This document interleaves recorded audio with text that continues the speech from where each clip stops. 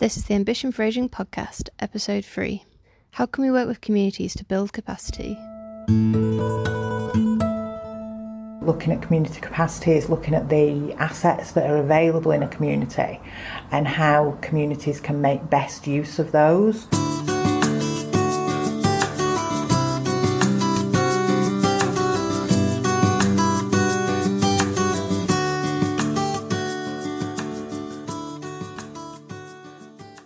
Hi, welcome to the third episode of the Ambition for Ageing podcast. I'm Kirsty. Each week on this podcast, I'm joined by different guests and we discuss a variety of topics relating to ageing, and this week is no different. Today we've invited our guests to think about the question, how can we work with communities to build capacity? This is the first of 2 episodes looking deeper at empowering communities to change the places they live. We'll look at what already needs to exist in a place to begin with, what support to build capacity looks like, how inequalities existing in place can impact on building community capacity, and more. In this week's episode, we're talking to community development workers Yasmin and Julie, both of whom worked with their local communities as part of Ambition for Ageing during our delivery phase, to identify, develop, fund and run a huge number of projects, all in the name of reducing social isolation and increasing age friendliness. In the spirit of cooperation, this episode really is a team effort. We've brought in other members of the Ambition for Ageing team, Darren and Sharon, to talk to our local leads in Bolton and Bury to find out about the work they're doing on building capacity within communities. As with most of the interviews featured in this podcast, all of these discussions took place pre-COVID, and as a result, the pandemic doesn't feature in the conversations. However, as you'll hear, a lot of what was discussed can shine a light on what needs to be done post-COVID to help not only with recovery, but also with moving forward into the future too. Yasmin Holgarth worked for Bolton CVS, one of the hosts for Ambition for Ageing. As with all the Ambition for Ageing areas, Yasmin's work focused on building age-friendly communities, supporting older people to work out what that means for them, and working with residents to allocate small investments to support this. Before they both left for pastures new, Darren caught up with Yasmin over Skype to chat about working with the local community in Bolton and how you can build capacity alongside the communities themselves. The audio quality is a little lower in this section, but hopefully it's still very listenable.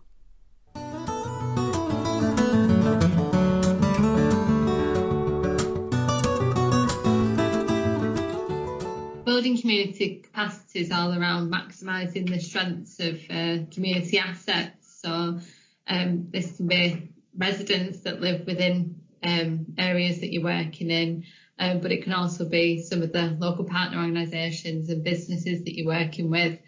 And it involves giving residents more of a leading role in participation and encouraging residents to actually identify solutions to issues in the areas where they live. So it isn't about, living in a place where everything's done to you. And if you've got an issue, you ask for help and somebody else solves the situation. It's about residents looking at, well, what are the issues in the place where we live and how can we come to a solution that we can be part of creating together? Why do you think it is important for building community capacity, as that's what we're focusing on, that opportunities for funding are more easily accessible? Well, building community capacity enables residents to grow in confidence in raising issues that they might have found in the areas where they live.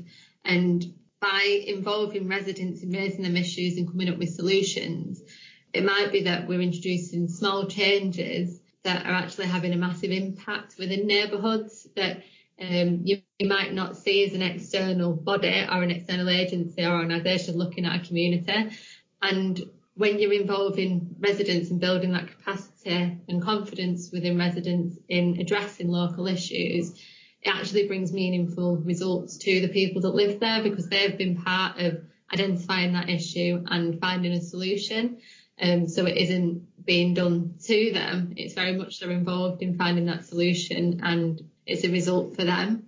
It's important to offer a variety of methods for people to find ways to get involved in things such as Ambition for Ageing and influence change, because if we just use one method, then we're risking repeating cycles of marginalisation, which might have happened traditionally, where the same people aren't accessing programmes like Ambition for Ageing, and them same people are kind of getting missed off the picture. And I guess as funders, we need to be flexible on how we invest in communities and take that pressure away from people who are applying for funding kind of the pressure away from them fitting in our boxes. We need to think, right, how, if we genuinely want to see some innovative change and new approaches, we need to also be using different methods to engage with people and gather them ideas and invest into communities. Because if we're using the same approach, we're probably going to get the same people always coming to us. And I suppose historically it's people with the loudest voices that have been able to get involved. So it requires, as you say, creativity as funders to enable others to access it. My next question is about sustainability. So in terms of sustainability, how important is building the capacity of individuals and groups, would you say? Building capacity of people within communities needs to be done using like a person-centred approach, because we need to understand that some people may quite readily be able to take a leading role within communities, to come up with solutions to issues and be quite vocal, like you were saying before. The louder voices might often be heard, but it doesn't mean to say that the smaller voices or the people that aren't confident in speaking out about issues in their area haven't got important things to say.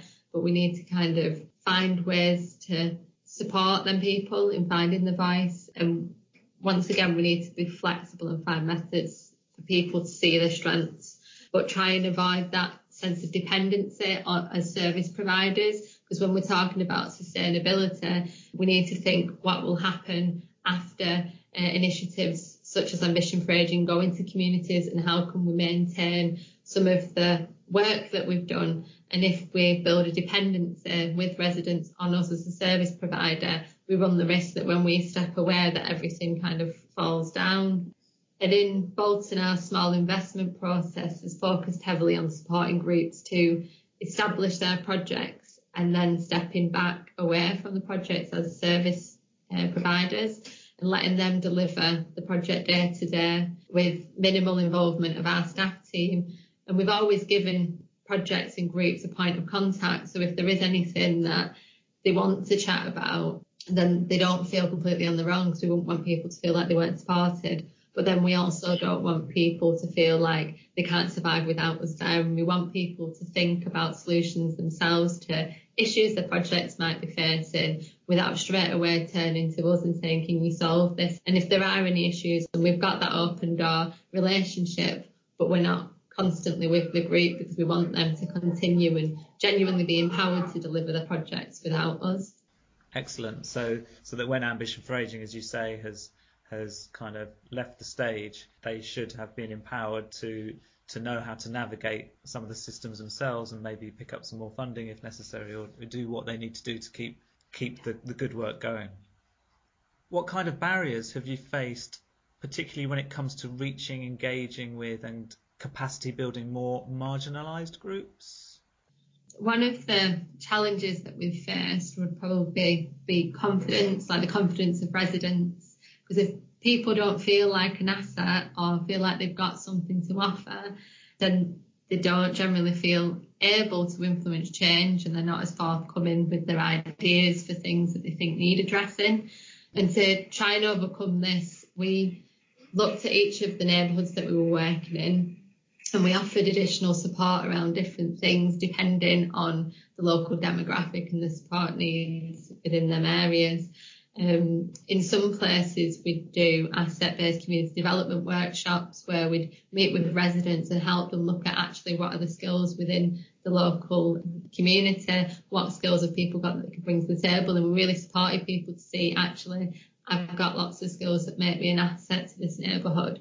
I think traditionally people might identify the word asset as something financial, and when you're working in poorer communities, people might not necessarily see themselves as having any assets, but then when you explore who they are and what they've got to offer the community, they've got lots of really strong assets, and it's about pulling that information out of people and helping them see what they've got so that they can build that confidence and really engage in programmes like Ambition for Ageing. I think from delivering the Ambition for Ageing programme, it's kind of highlighted to us the scale of social isolation, and that it's actually much bigger than we kind of perceived it to be. There's many older people who've engaged in the programme and really built capacity within their neighbourhoods themselves and got involved. So some of our volunteers and the people who lead some of the projects we've invested in, when they've engaged with the programme, they've been quite verbally confident, and we've kind of perceived that they would be quite socially connected. But then after getting to know these people, they'd speak about how socially isolated they were out of the group settings and out of these kind of projects. So when they go back to their home at night, that they were socially isolated. And I think the programme's really highlighted that for us, that even when we're perceiving certain people as being quite connected, that they aren't necessarily as socially connected as we kind of see them. With the programme enabling people to see their strengths, it's kind of built individuals' confidence in taking control of their own lives and giving them a sense of worth, which they might have felt like they were lacking. And it's empowered them to kind of search for things that they want to engage with. And I think it's really encouraged other organisations to use similar approaches, because I think people have seen how well it's worked and thought, actually, why are we not doing that? Why are we not involving service users or client groups, or just groups of residents of any description in the design of what we're delivering, if it's something that the end product is supposed to be benefiting residents. And I think that's a real positive step in the right direction for the future of service delivery.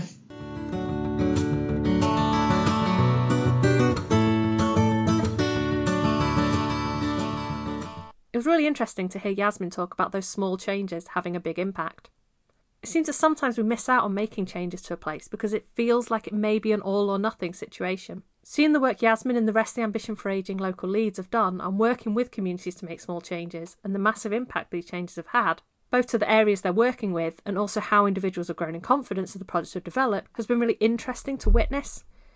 Yasmin's point about the need to reduce dependency on service providers and supporting people to recognise their own strengths and solutions is a really key point to think about, especially looking towards the next few years for the voluntary sector and the impact on the availability of long-term community development funding that the COVID crisis has caused.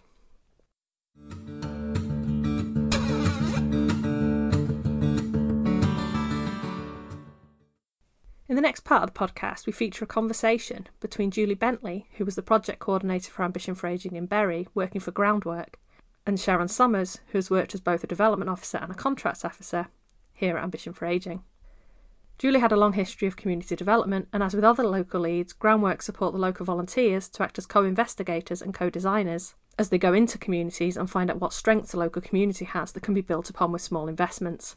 Sharon has her own history of working in community development, and she brought some of her own experience working with communities to the chat with Julie about understanding how inequalities can impact on building community capacity and how sometimes we can find community spaces in places we don't expect.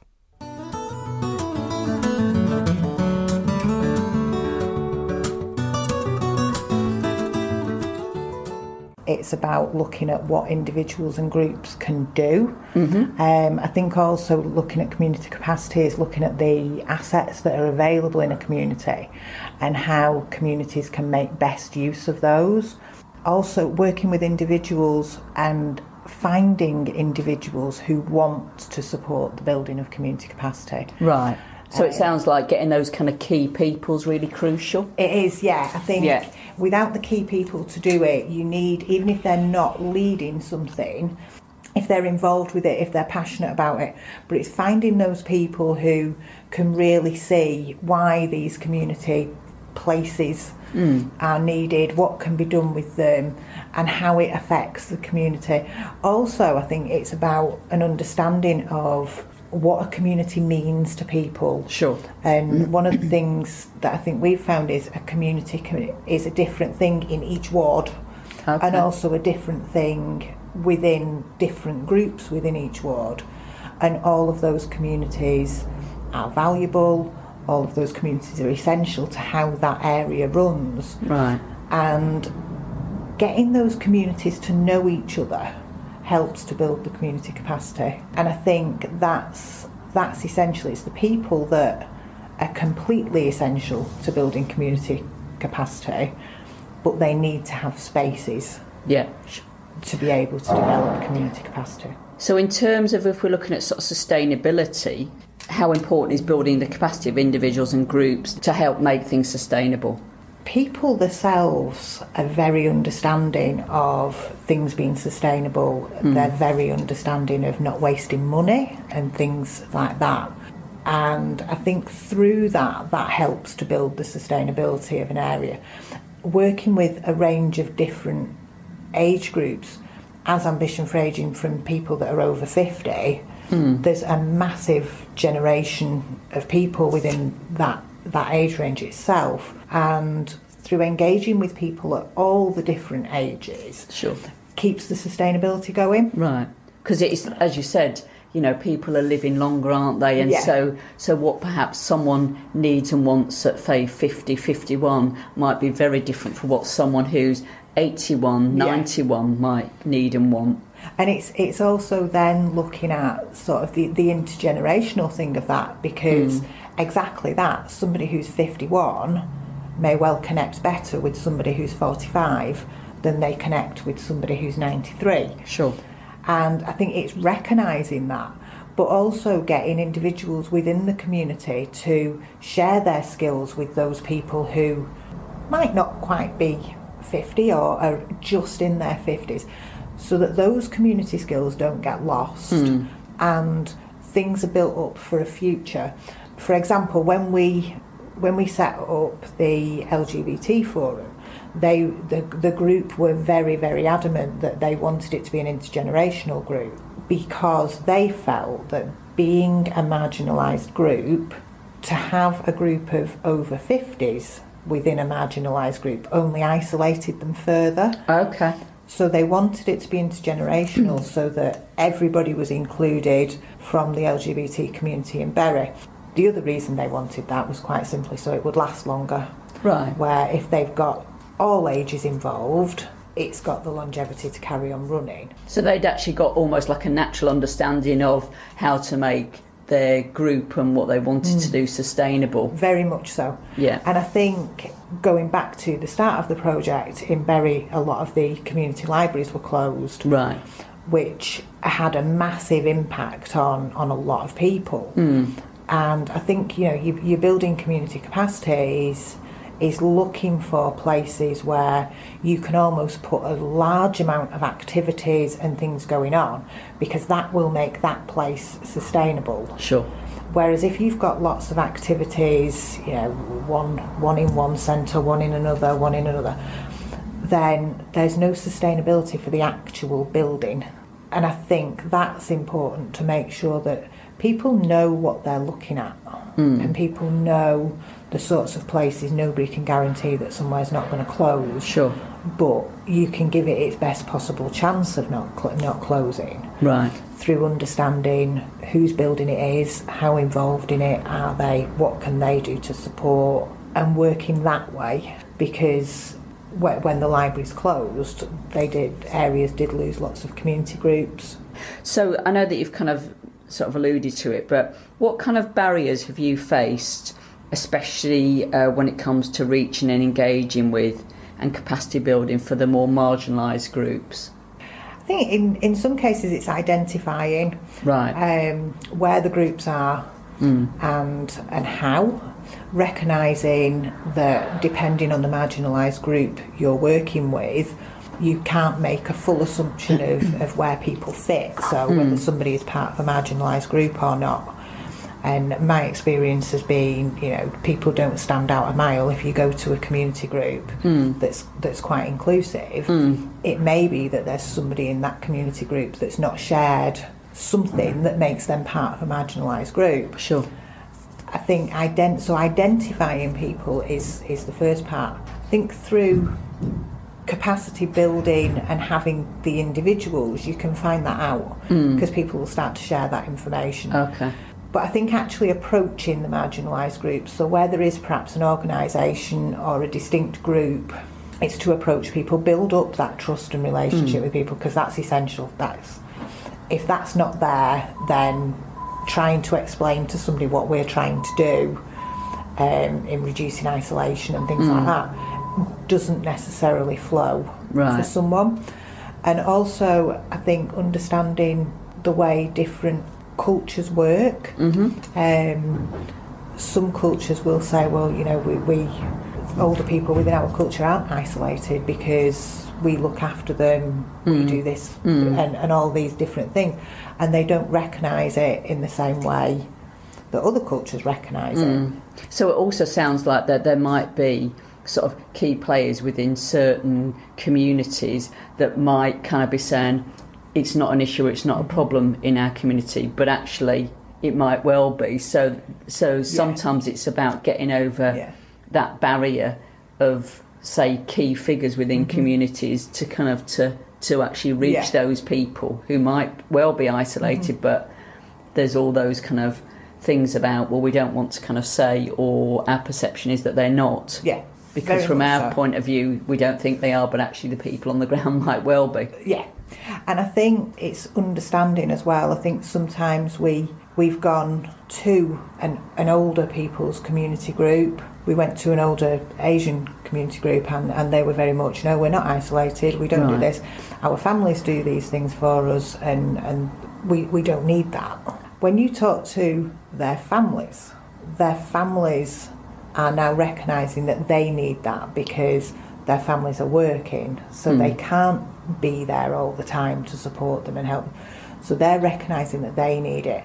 And it's about engaging with those families as well, so that they can pass the understanding through. Yeah, because it almost sounds like there's a bit of a disconnect between the families and the older people. Definitely. And there's almost like assumptions, perhaps by the older people, thinking that this is what our families do, and the families are saying our circumstances have changed now over the years. We're not able to do that anymore. We can't do the same as you did for your parents because we're doing these things. And that, I think that helps bring people together. I think one of the other things that I've found is actually encouraging groups to set up in places where they perhaps wouldn't have done before. Okay. So we have a project that runs out of the Green Cafe, which is a cafe in a park called the BAME Project. Right. And it actually stands for Believe, Achieve, Motivate, Empower.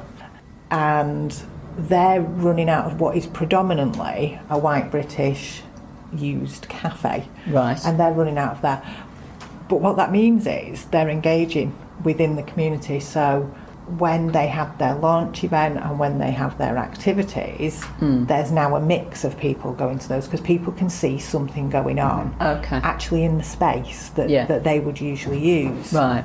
So it's kind of about blurring the lines of kind of unsaid borders where people live there, those people live there, these people live here, and actually blurring those and breaking them. And did you know? And bringing people into those areas that they can do things in. And I think, and that's definitely kind of come out of the programme, isn't it? It's about kind of overcoming and sort of challenging that people like me, and that kind of links very much into because sometimes defaults in any kind of groups and in any ages can be you tend to stick with people like me because it's comfortable. Yeah.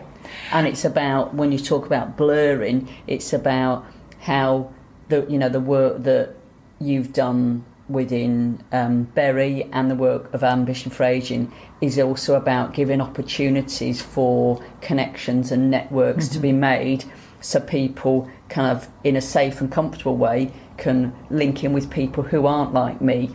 Definitely. And I think as well it's important to recognise that using the people like me, people need to have that identity and they need to blur. Sure. And I think it's important to recognise that that's not people working in silos and working individually. There is a need for that, and I think that's evident from all our marginalised groups. We have a member of the LGBT Forum who said he was very, very isolated, and now there's the forum. He attends the forum, and he's also now thinking about attending other things, which previously he wouldn't. But he describes the forum as the safe place. Okay. That's where he feels safe. But now he's starting to be able to go to other places because of people he's meeting. So I think it's really important to remember that the marginalised groups, and anyone really, needs to have their own like me groups and their own blurred lines groups. Sure. just in the same way as people have their own hobby groups where you have like-minded people going fishing or woodworking, it's kind of the same thing. And it's getting people to understand. I think it's very much a verbal conversation from people who get it, as such, that there isn't a difference between people, but people like certain things, and that can be spending time with people like me, or it can be spending time with people who like the same hobby as I like, or it can be spending time with people who you can find things out about and people you've perhaps not come across before, and kind of blurring it all up a bit. And actually probably finding that a lot of those people are people like me. Exactly. So the primary aim of Ambition for Ageing programme is to reduce social isolation in older people. How important is building community capacity in achieving this? I think it's, having the people, and I think it's having those key people who understand that social isolation is a thing. They know their neighbours, they know their residents, and can highlight who is isolated, and they can make sure that those people are spoken to. People talk quite a lot about how isolation comes about, and how you don't have the milkman anymore who sees that somebody's curtains are closed. You don't have the postman there all the time, so people can't interact with people in the way they did before. People don't feel as safe in their communities. So I think the more community capacity there is, the safer people feel, the more people start to notice things. And I think it's educating people, because you can start off with a small group of people who understand it and are building the capacity in their area, and that can be expanding their own community group or setting up a new community group. But then it's about creating a bigger network of people. Right. So you've got 4 or 5 community groups working together, and then building that, so it almost spirals into something where I've not seen such a body for ages, and lots of people know this, and there's things going on, and I think as well in the community capacity, it's looking at what people are doing and reminding people that if you're out litter picking and every Sunday you go litter picking and somebody across the street says good morning to you, but then suddenly that person's not there. Sure. It's checking in, and people are starting to recognise that. And I think the community capacity lets that happen, because people feel like they're part of a community. Sure, and they're looking out for each other. And they look out for each other.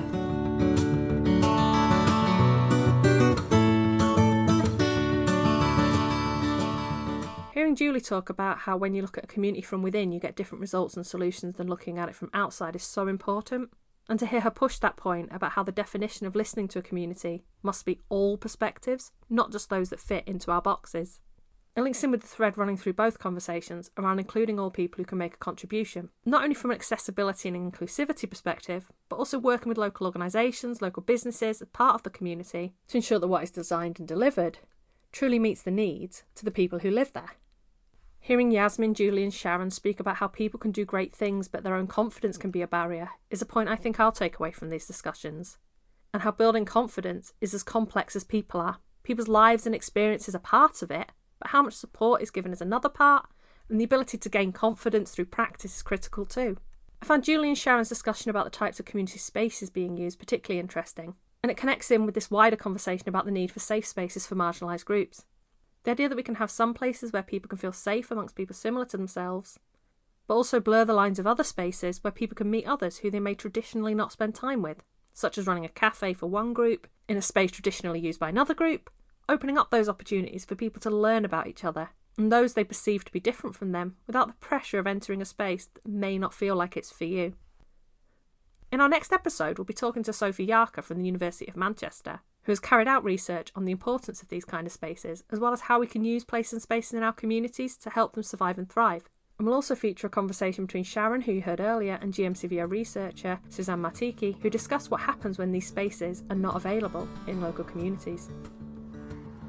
Ambition for Ageing is a Greater Manchester-wide cross-sector partnership aimed at creating more age-friendly places and empowering people to live fulfilling lives as they age. Ambition for Ageing is part of Ageing Better, a programme set up by the National Lottery Community Fund, the largest funder of community activity in the UK. Ageing Better aims to develop creative ways for older people to be actively involved in their local communities, helping to combat social isolation and loneliness. Ambition for Ageing is led by Greater Manchester Centre for Voluntary Organisation, the voluntary, community and social enterprise sector support and development organisation covering the Greater Manchester City region. The theme tune for this podcast is Air by Ilya Trivanov, and any indents this season are taken from his track Tide. Both are used under a Creative Commons licence from his album Fugue. Thank you for listening to this podcast. For more information about Ambition for Ageing and the work we do, visit ambitionforaging.org.uk.